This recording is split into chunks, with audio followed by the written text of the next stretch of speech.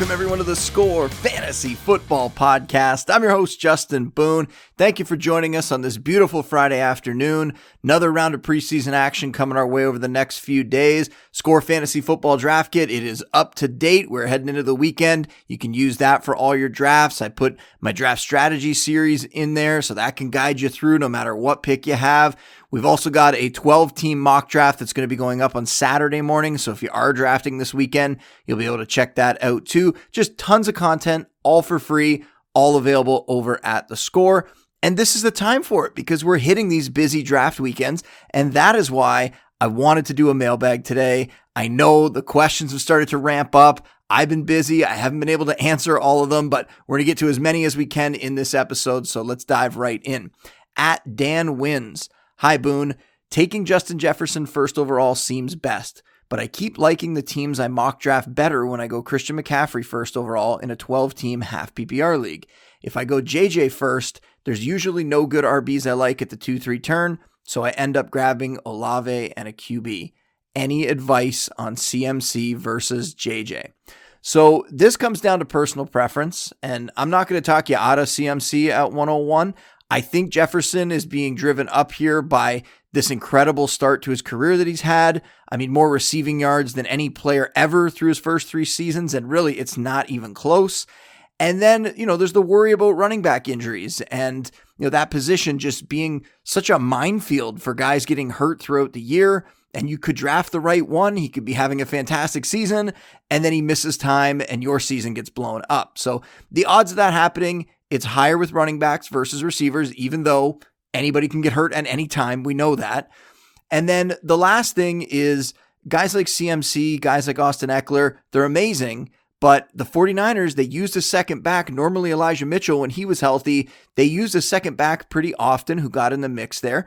And then Eckler, he's unhappy with his contract and he's not getting as much publicity as some of these other guys like Josh Jacobs who are holding out right now. But Eckler was one of the originals this offseason that at one point it was reported that he wanted a trade. Obviously the team didn't do that. So could we see him be one of these players? And I've suggested this with some of the other guys who are unhappy with their contracts, some of these other RBs, that maybe when he gets banged up, maybe he waits a little bit longer before he comes back to the team, wants to make sure he's 100%, doesn't want to risk further injury for an organization that isn't willing to pay him what he thinks he's worth. So there's some concerns with those high-end running backs where Jefferson, he's just about as clean as they come for fantasy. So I would still take Jefferson, and then I would figure running back out along the way. I mean, Jahmyr Gibbs, Ramondre Stevenson, Joe Mixon, those guys are all pretty good values in the 3rd round right now.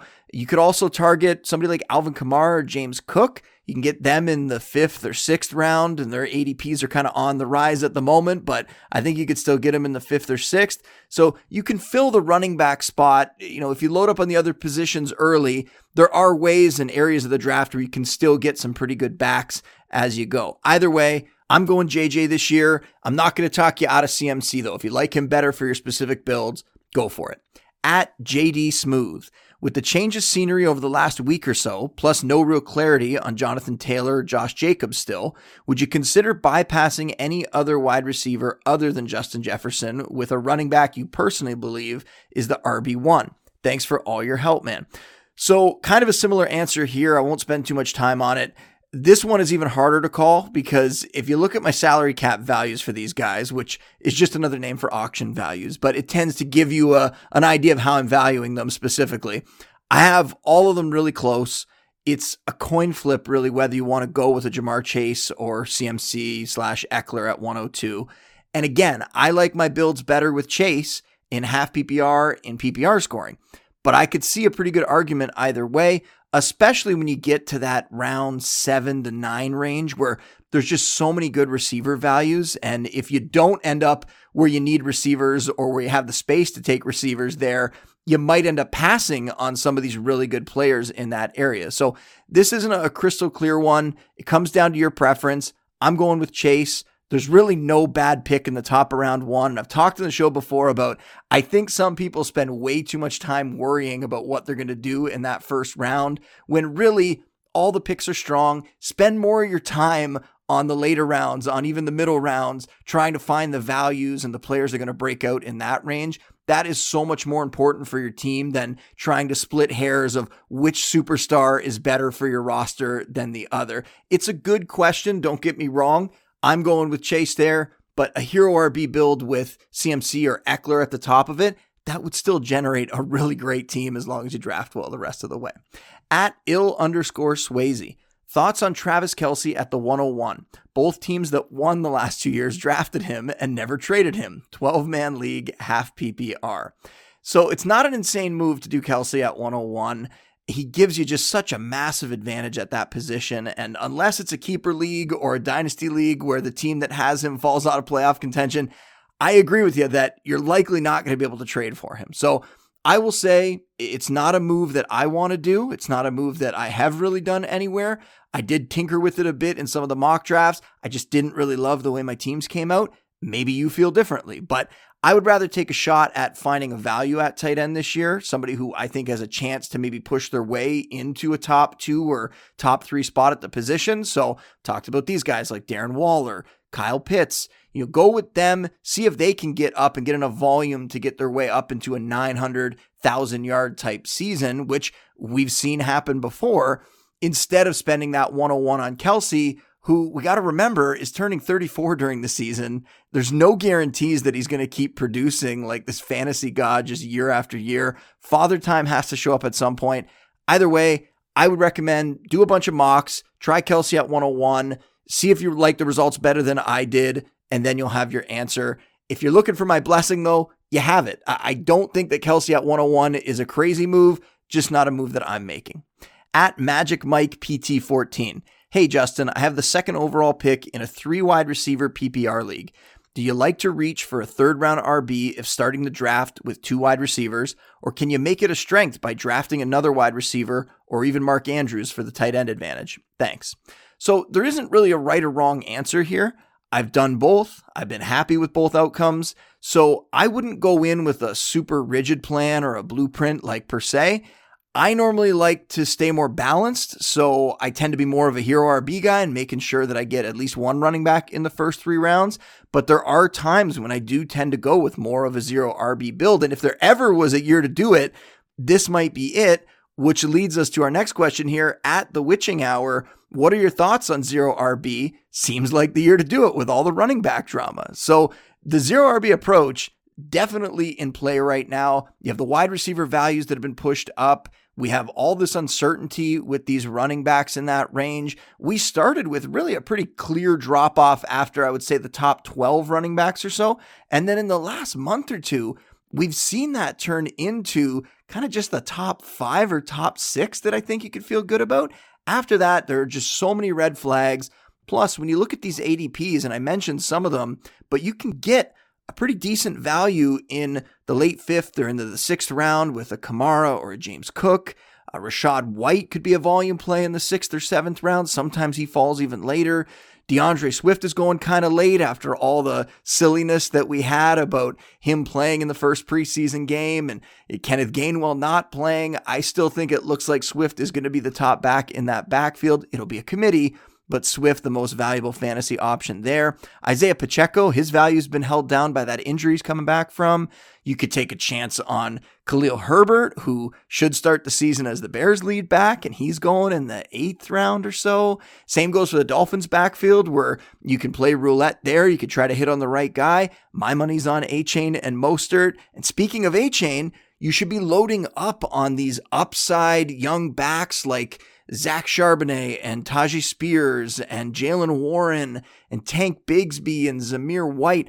All those guys have paths to flex value, maybe even more if injuries strike or if the guy in front of them ends up holding out, which would be the Raiders' case if Josh Jacobs continues his holdout into the season. So yes, I think that 0 RB, even hero RB, which I mentioned is, more of my approach. I tend to go that way more often than not, but those strategies are definitely in play this year, given that chaos that we're seeing at running back. And if you go back to the previous question, you can load up be so strong at wide receiver, at tight end, even get yourself an elite quarterback, and then come back around and start filling it out that way. And if you get a bunch of those late round guys, if you're strong at the other positions, you could have just a flex option, let's say, in your RB2 spot. And then you hope that as the year goes along, one of those bench guys, one of those flex options can turn into a real starter because injuries or whatever ends up striking. So I really like it this year. I don't tend to go with that zero RB approach. It's more hero RB for me, but it's definitely a smart way in 2023 to approach things. At Nicholas Pickles, thoughts on drafting wide receiver RB combos from the same team, worth snagging elite talent or stay away because you're limiting upside? I get this question a lot, and I probably brought this on myself even more this week because I did a draft where I had Justin Jefferson and Alexander Mattison on the same team in one of those strategy articles. But I also got a question about, can I take CeeDee Lamb and Tony Pollard at the 1-2 turn? So it does come up often. And while I probably would try to avoid it with my first two picks like that, it's not an absolute. As long as they're in a good offense, and the Cowboys have a very good offense, Pollard is just an amazing second round pick. I wouldn't want to pass on him just because I took CeeDee Lamb, who is also a great pick in the first round. We'll see how long Pollard's ADP continues to be in the second, though. I feel like a lot of people are talking about him. He might move up into the late first round soon once everyone realizes that value. But regardless, don't overthink it. If you're taking 2 stars, 2 really, really good players like that, it's fine to have them from the same team. And the deeper you go into the draft, then the less risk that you're taking on when you do that. So don't shy away from 2 quality players at wide receiver, at running back, just because they're on the same team. It almost never scares me off. That's the truth of it, unless I have concerns about the offense as a whole. And when we're talking about the Vikings offense or the Cowboys offense or some of the other really good attacks around the league, it just doesn't worry me whatsoever. At A_Lenny_. How much do you value the quarterback wide receiver stack? Would you go outside of your rankings to complete it? Example, Trevor Lawrence over Justin Herbert if you've got Calvin Ridley, grabbing Joe Burrow over Lamar Jackson to pair with Jamar Chase, or reaching on Zay Flowers versus the high upside RBs in that range. So this comes down to how close the decision is. I have a tier break between Herbert and Lawrence, so in that case, I wouldn't reach on Lawrence just to complete the stack. And the same thing goes for Lamar Jackson versus Burrow. There's a tier break in between those two. And you can find my tiers. They're in the Score Fantasy Football Draft Kit. There's a couple links to them in there. But if you're going the other way with it, then it really depends which high upside running backs you're talking about against Zay Flowers. So with all the positive reports that we've heard about Flowers, I would be willing to reach on him a little bit to get him, even if it does mean passing on some, decent high upside running backs, as you're calling them. And I think the August hype is probably going to push his ADP up anyway, so it might not even be a reach at that point. In the next couple of weeks, you might see his ADP up a couple more rounds. So if we're talking about guys that are in the same tier, then it's different. So let's say it was Burrow versus Justin Herbert. I would then be okay taking Herbert over Burrow to complete that stack. And the other added wrinkle here is if you're playing DFS or if you're in a big tournament where you need to win weeks late in the season to take home a grand prize, let's say, then you might want to think about stacking quarterbacks and wide receivers more. I would still stick to the same plan with the tiers, but definitely have more of a game plan going in for who you hope to get and which stacks you want to come away with. At TMapleWaffles67. That is the most Canadian Twitter handle I have ever seen. Hey, Justin, love the show and everything you do. Have not heard much from fantasy analysts regarding a couple wide receivers, Amari Cooper, Michael Pittman, and Jerry Jeudy. Was wondering what's your take on them this year. Thanks for all the amazing work. Well, thank you for the kind words there. And, maybe I shouldn't have mentioned that, it's a very Canadian handle, but that's not an insult at all because I am Canadian, as most people know. I am happy to go through these guys. Amari is an excellent wideout. Talent-wise, I'd say he's a top 15 guy. There are some concerns with him, though. The Browns, they've tended to spread the ball around in that Kevin Stefanski system, and they have more target competition this year. You bring in a guy like Elijah Moore, who's been apparently getting a ton of volume thrown his way in practice, at least before the injury hit, and he's missed the last week or so. But they also have David Njoku, who's a really good pass-catching tight end. So Cooper probably going to remain that boomer bust guy that he's been in the past, which is fine for fantasy as long as you know what you're getting into. I still see him as a solid fantasy wide receiver too, and where he's going, he's somebody that I am willing to take. Pittman is a good talent, but he's dealing with a rookie dual threat quarterback, and we love Anthony Richardson for fantasy. But when you have a young quarterback like that, either of the two things that I mentioned can limit a passing attack. But if you have a rookie quarterback that's going to run a lot, that is going to be a problem for Pittman's upside. He's also got a lot more target competition, right? Alec Pierce going into his second season, he's improving. Josh Downs, the rookie, arriving. So I've dropped Pittman below a lot of other wideouts, and I think it's because volume and target competition there. He's more of a wide receiver 3 for fantasy. Jeudy is the most exciting of the bunch. All the reports out of Denver are saying that he's the clear top target in that offense, and he had a pretty good season last year, right? He had almost 1,000 yards. He had 6 touchdowns. So a Jeudy breakout is coming. He could make the biggest jump out of this group here. I have him as a low-end wide receiver 2 right now. Out of those 3, he is by far the one that I've drafted the most. At Aaron McKay, how do you approach a superflex / 2 quarterback draft in terms of when you draft QBs? Who is the last quarterback you feel comfortable drafting in round 1 this year in that format? I'm trying to think about how to approach having a late draft position where all of the quote-unquote elite quarterbacks may be gone. So I've said this before, I will say it again here. I find 2 quarterback and superflex leagues, at least for redraft, to be very tough to gauge beforehand because they vary so much from league to league when you're talking about the drafts. Sometimes quarterbacks go really early. You see a huge run and most of the first round is quarterbacks. Sometimes, especially in analyst leagues, you see them go a little bit later. So I would keep that in mind. You kind of got to feel the room out as you go. You kind of got to make decisions on the fly, which is like any draft, but it's more important in 2 quarterback and superflex formats because you don't want to be left out in the cold with no quarterbacks, which can absolutely happen if you play it wrong. So for me, I want to make sure that I have at least 1 quarterback in the first 2 rounds. And this is another situation where the tiers come in. So Trevor Lawrence, he's the last quarterback that I would feel really good about taking in the first round. But I would be willing to go after Anthony Richardson in the late first 2 just because of that upside that he brings. And that's a decision that you would have to make. It's a riskier play, but it's one that I would want to do there.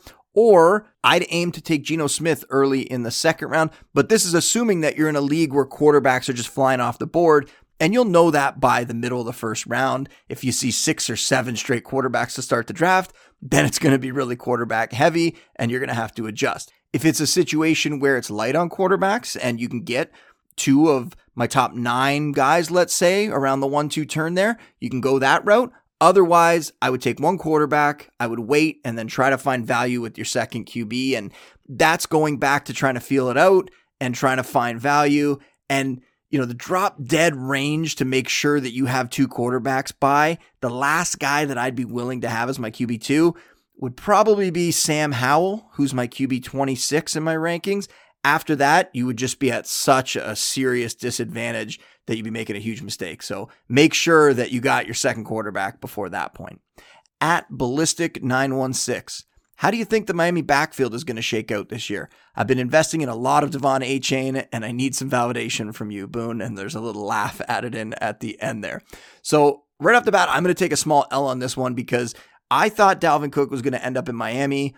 I was kind of ranking it that way all offseason, or at least keeping that in mind when I was working on the rankings each time. And I was wrong. He signed with the Jets. We talked about that on Wednesday's show. So now we're left with this trio of Raheem Mostert and Jeff Wilson, and then everybody's favorite spark plug, Achane. And after they acquired Wilson last year and it was just Mostert and Wilson, this really was a hot hand situation. Mostert had some games where he dominated snaps and touches. He also suffered a knee sprain. He missed week 12. How much did that affect him down the stretch? And Wilson played more than him in the final few weeks too. So take that all into consideration. But Mostert, even in those final few weeks, he was still producing because that speed in this offense, it's so dangerous. And it led to some explosive plays. I mean, he had 71 yards on 11 carries in week 18. So Mostert, he has the bigger fantasy days overall. Wilson's more of a grinder. He does everything well. The coaching staff likes him, but Mostert's the big play guy. He's the better fantasy option. Now, how Achane's going to factor into this, it is hard to gauge. It could be that they use Mostert and Achane's speed and get them both out there a lot. It could be that Mostert at 31 years old with his history of durability concerns that really they know it's only a matter of time before he's going to break down. And then Achane could become that new speed guy with Wilson serving as the trustworthy veteran alongside him. I just don't have a lot of confidence in this projection. And whenever that's the case, I'm going to be honest with you. I'm drafting Mostert and Achane in different spots, sometimes even together because of where they're going and the value you can get there in the late rounds. And I'm hoping that I can secure the speed guy in this backfield because that's where the fantasy upside is. I don't really want to take Wilson much. I don't expect him to be the guy. He might be a contributor, but he would need injuries before he got the kind of volume that he would need to be a really strong fantasy start. And then last one here, at Mighty writes, Boone, you're the nicest analyst in fantasy football. With the second overall pick, half PPR, would you keep DK Metcalf for a fourth, J.K. Dobbins for a fifth, or Alexander Mattison for a ninth? Hashtag go Bills, hashtag win the whole damn thing. Well, first off, I definitely am not the nicest analyst in fantasy football. I appreciate you saying that, but there's probably more of an edge to me than you realize. Plus, I mean, we have people like Scott Fish, and there's a lot of others in the industry who are way nicer than me. So I think we can hand them that title. Thank you for thinking of me, though. As for your question, I always tell people to think of it like a trade. So would you rather have Alexander Mattison and a fourth rounder and a fifth rounder? Would you rather have DK Metcalf and a fifth rounder and a ninth rounder? Or J.K. Dobbins and a fourth and a ninth rounder? And for me, I think that they're close enough that I'm going to take the value. I'm going to go with Mattison because he's been a great producer whenever he's gotten starter snaps before. The team says they view him as a 3-down guy. I'm excited to see what he can do as the lead back in this offense. And I have him over Dobbins in my rankings straight up. And as much as I love Metcalf, I would rather take a wideout in the fourth round than a running back in the ninth round. So essentially, it'll be easier to replace Metcalf with your fourth round pick than it will be to try to get a starting running back like Mattison in the ninth round. So Mattison is the way to go. And that is all for today's show. So make sure you're checking out the Score Fantasy Football Draft Kit daily. It's going to continue to be updated. Lots of new information, lots of new articles in there, even over the weekends. You can also follow me on Twitter or X at Justin Boone. And I'll be back next week. I'll be going over what we learned from the second week of the preseason. We'll have a special guest on with me later in the week. But until then, a big thanks to the copy editors at The Score. I've kept them very busy over the last month or so with all my articles. Always appreciate them and the work they do. And I always appreciate you for downloading and subscribing and listening every week. Big thanks for that. And we will see you next time. Said leave on time, my baby said leave on time. Leave on time with me tonight. I said leave on time.